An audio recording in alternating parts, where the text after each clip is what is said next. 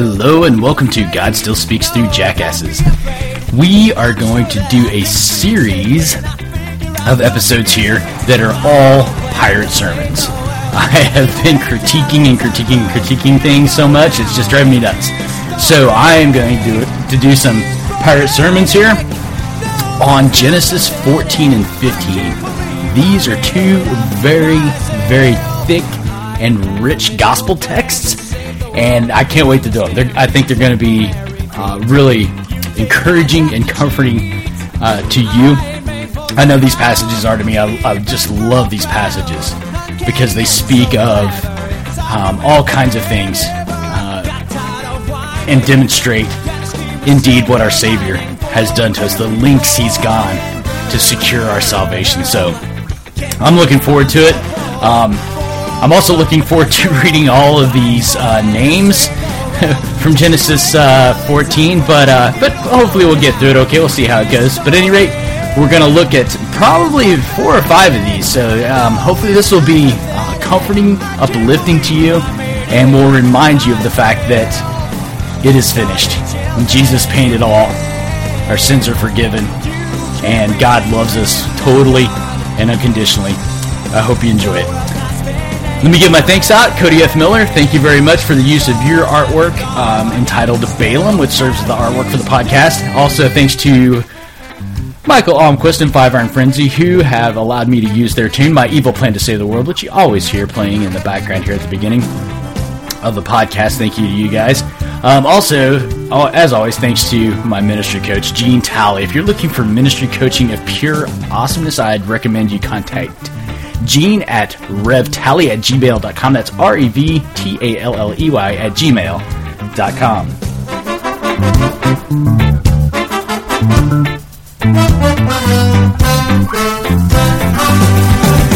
My evil plan to save the world, just you wait till it's unfurled. It'll go down in history. Yeah, it's prophetic. No, it's not pathetic. I can't believe I made it up myself. And Melchizedek, king of Salem, brought out bread and wine. Now he was a priest of the Most High God. He blessed him and said, Blessed be Abraham of God Most High, possessor of heaven and earth, and blessed be God Most High, who has delivered your enemies into your hand. And may God bless the reading of His word. In the name of Jesus, amen. Dear saints, this is the gospel. Within the gospel in these pages, last time we saw how Abram, in rescuing Lot, was a shadow of Jesus. And now, here toward the end of chapter 14, we see Jesus Himself appearing. Suddenly, without warning, the shadow gives way to the substance. For Abraham was a shadow of the thing to come. And all of a sudden, the thing itself shows up in Melchizedek, king of Salem. Psalm 110 tells us, The Lord says to my Lord, Sit at my right hand until I make your enemies a footstool for your feet. The Lord will extend your mighty scepter from Zion, saying, Rule in the midst of your enemies. Your troops will be willing on your day of battle, arrayed in holy splendor. Like young men will come to you, like dew from the morning's womb. The Lord has sworn and will not change His mind. You are a priest in the order of Melchizedek. The Lord is at your right hand, and He will crush kings on the day of His wrath. He will judge the nations, heaping upon the dead and crushing the rulers of the whole earth. He will drink from a brook along the way, and so He will lift up high His head. And so we see this is certainly a reference to Christ, where the enemies of the battle are no longer these kings, these earthly rulers, whatever the case may be. Listen to these words again, knowing that what the Lord crushes is not these earthly things. That's not the point. Don't get caught up. If you're worried about the violence of this, stop it. Listen to these words again, knowing what the Lord crushes and what He judges as gone and forgotten is your sin. The Lord is at your right hand. He will crush kings on that day of his wrath. He will judge the nations, heaping upon the dead and crushing the rulers of the whole earth. And as our Lord is baptized, not to cleanse our sins, but to take on our sins, David in the Psalm tells us he will drink from a brook along the way. And so he will lift up his head high. And that's astonishing. An astonishing reference to our Lord's baptism. And in that baptism, Jesus' sins weren't cleansed away. But again, I mentioned Pastor Wolfmueller earlier. He uses this idea. Okay, and I think it's excellent. John is baptizing all these people in the Jordan River, right? And it's cleansing away their sins, right?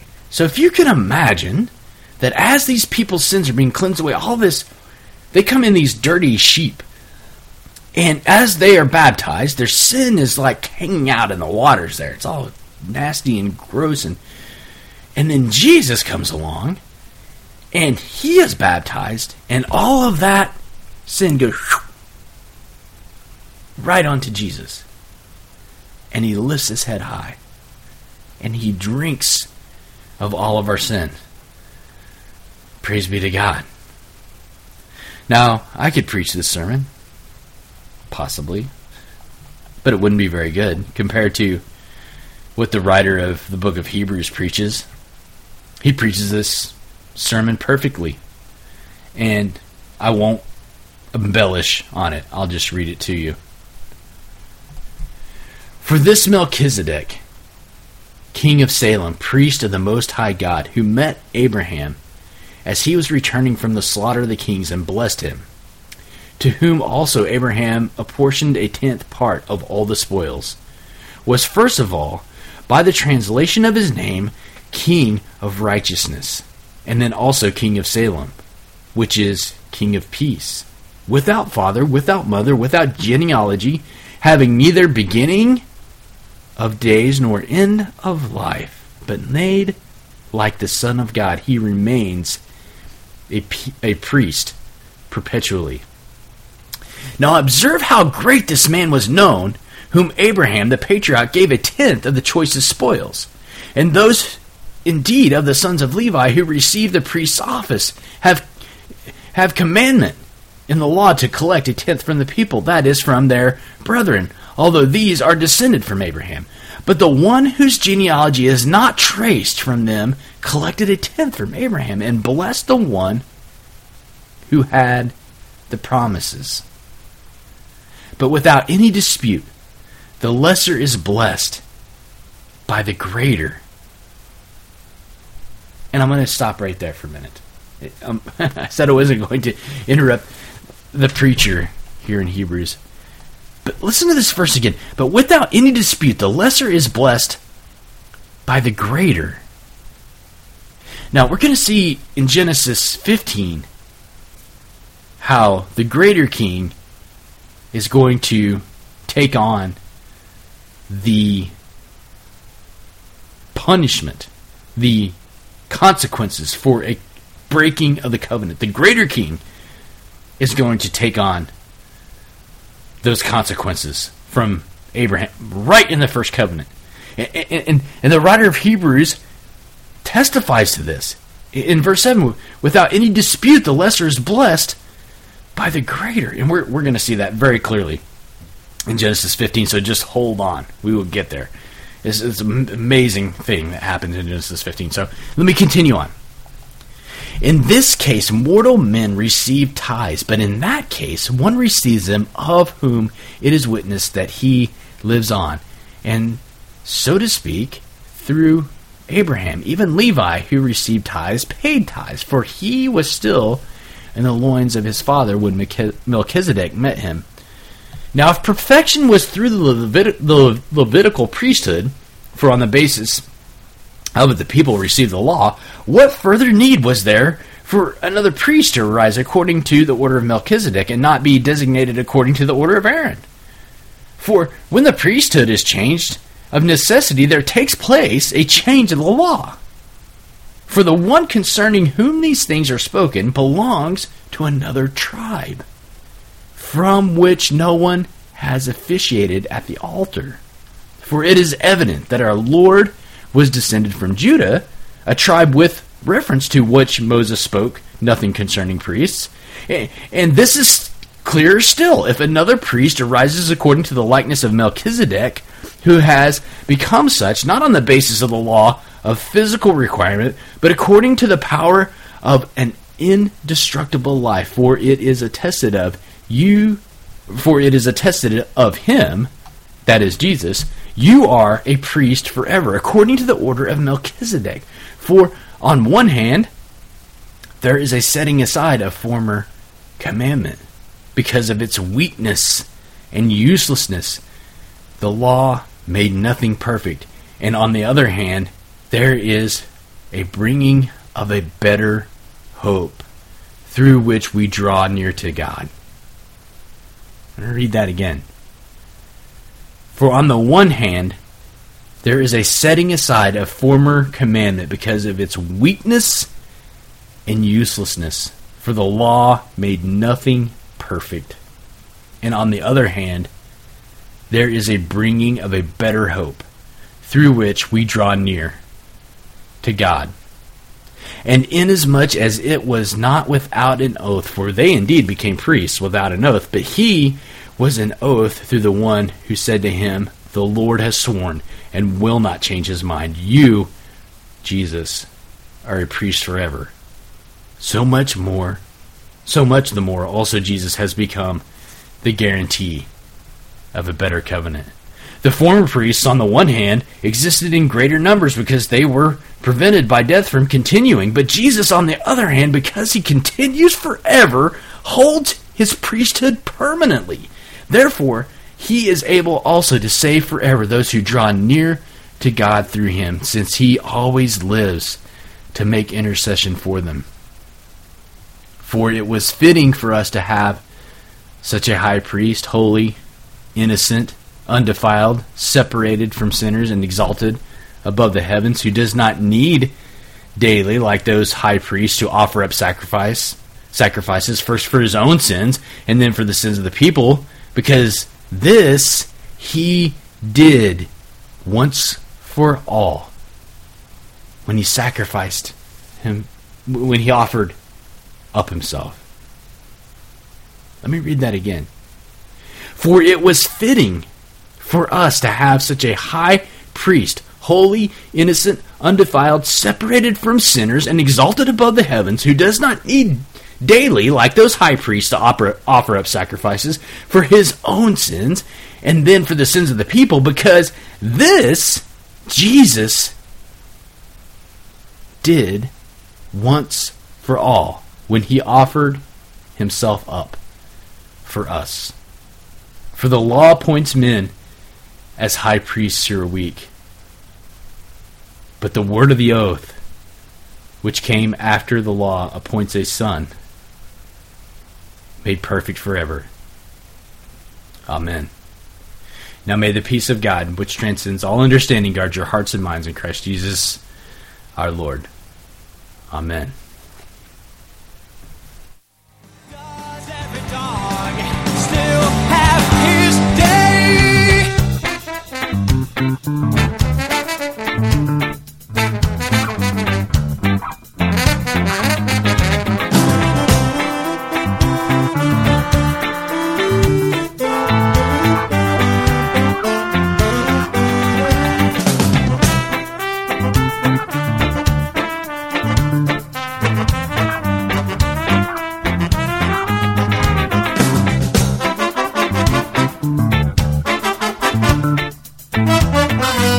And after these things, the word of the Lord came to Abram in a vision, saying, Do not fear, Abram, I am a shield to you. Your reward shall be very great. Abram said, O Lord God, what will you give me, since I am childless? And the heir of my house is Eliezer of Damascus. And Abram said, Since you have given me no offspring, one born in my house is my heir. Then behold, the word of the Lord came to him, saying, This man shall not be your heir, but one who will come forth from your own body, he shall be your heir. And he took him outside and said, Now look toward the heavens and count the stars, if you're able to count them. And he said, So shall your descendants be. Then he believed the Lord, and he reckoned it to him as righteousness. And he said to him, I am the Lord who brought you out of Ur of the Chaldeans to give you this land to possess it. He said, O Lord God, how may I know that I will possess it?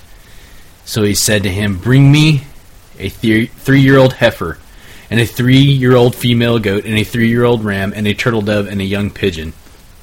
Then he brought all these to him, and cut them into 2, and laid each half opposite the altar, but he did not cut the birds. The birds of prey came down upon the carcasses, and Abraham drove them away. Now when the sun was going down, a deep sleep fell upon Abram, and behold, terror and great darkness fell upon him. God said to Abram, Know for certain that your descendants will be strangers in a land that is not theirs, where they will be enslaved and oppressed 400 years. But I also will judge the nation whom they will serve, and afterward they will come out with many possessions. As for you, you shall go to your fathers in peace. You will be buried at a good old age. Then, in the 4th generation, they will return here, for the iniquity of the Amorite is not yet complete.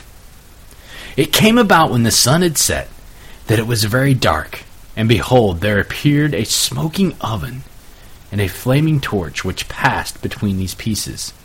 On that day the Lord made a covenant with Abram, saying, To your descendants I have given this land, from the river of Egypt, as far as the great river, the river Euphrates.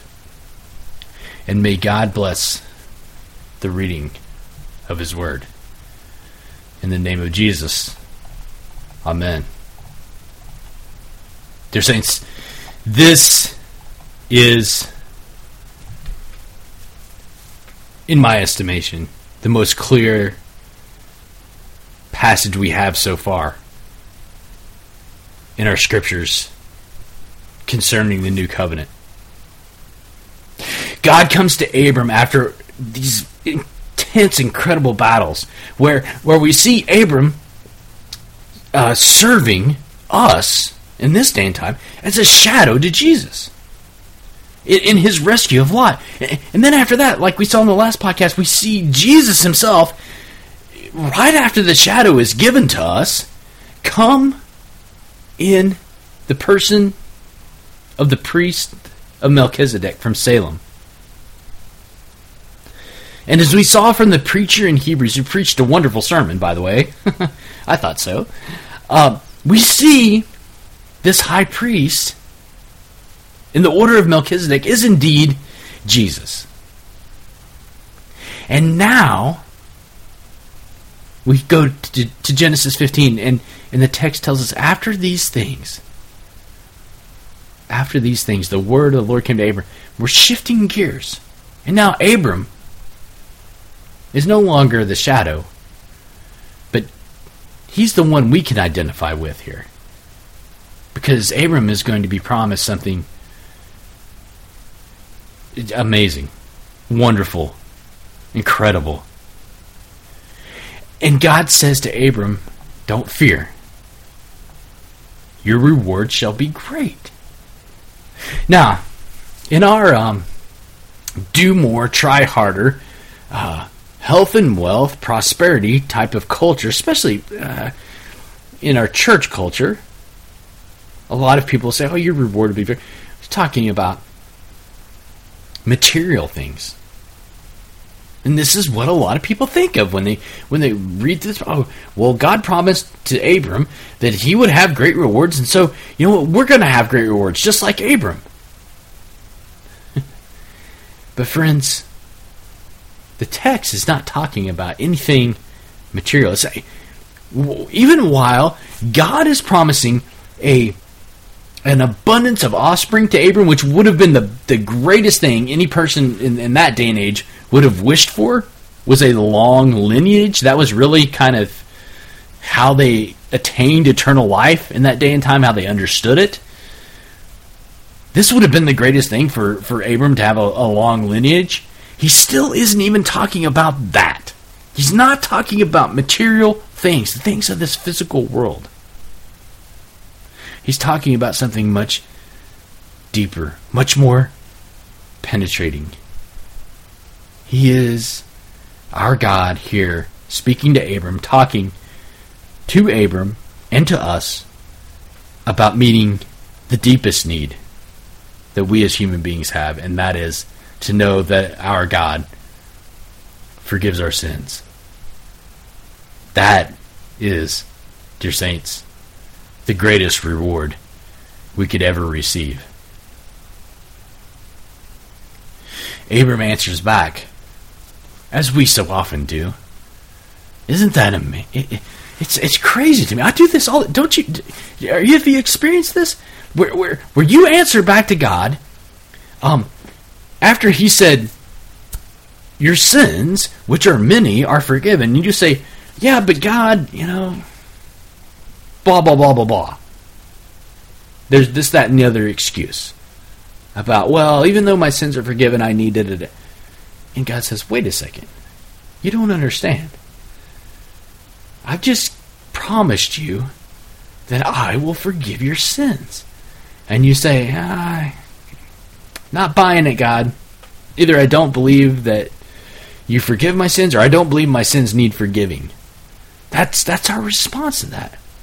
And Abraham's response is the same way. He says, "O Lord God, what will you give me, since I am childless, and the heir of my house is Eliezer of Damascus?"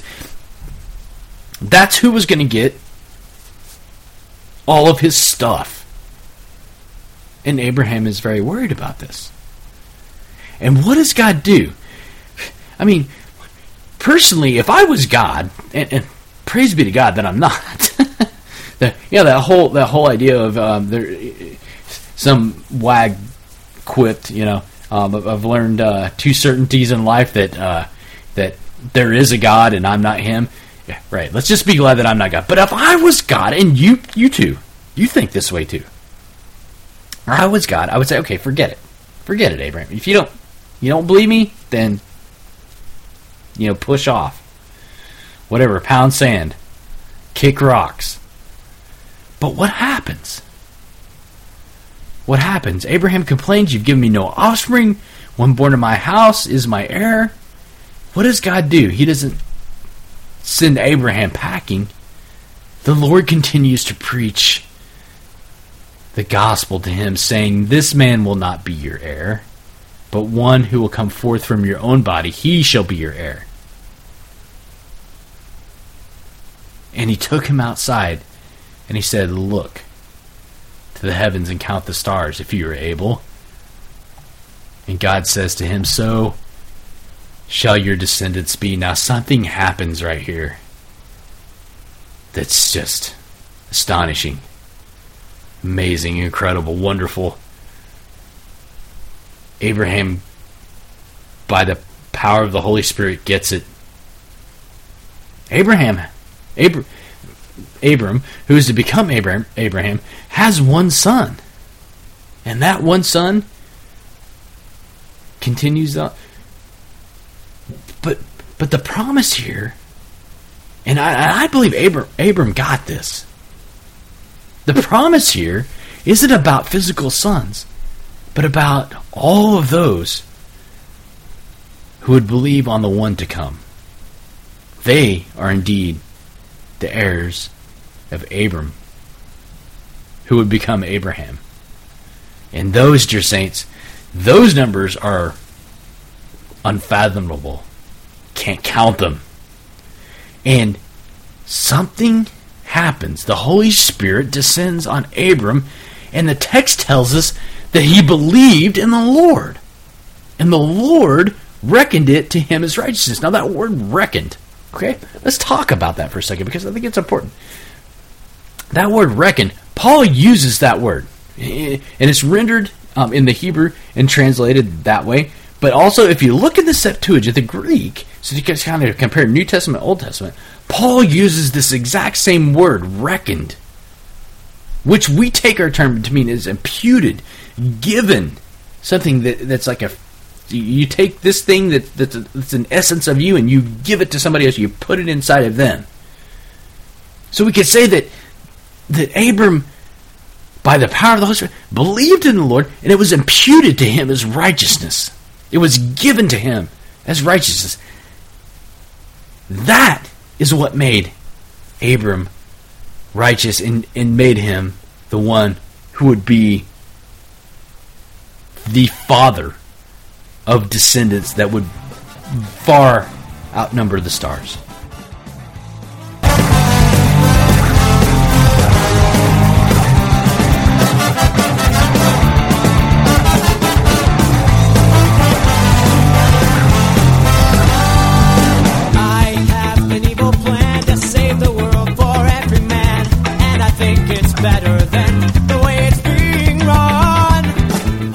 Thank you for listening to God Still Speaks Through Jackasses. We'd love to hear from you. Please email us at discussion@godstillspeaksthroughjackasses.org. Like us on Facebook at facebook.com/godstillspeaksthroughjackasses and follow us on Twitter. Our handle there is @JesusJackass.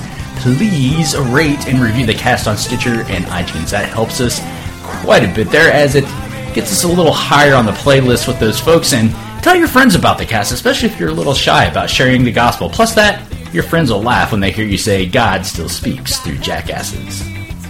I may fold it brown, deep and furrow brown, uncanny and so clever, it's our newest plan ever, got tired of whining. All third-party material is used under the authority of the Copyright Act of 1976, 17, Section 107, fair use. What's wrong with this world? Bible plan to save the world. Just you wait till it's unfurled. It'll go down in history. It's prophetic. No, it's not pathetic. I can't believe I made it up myself. Starving children in pain. You can't believe in that God. The world's not spinning your way. Does every dog still have his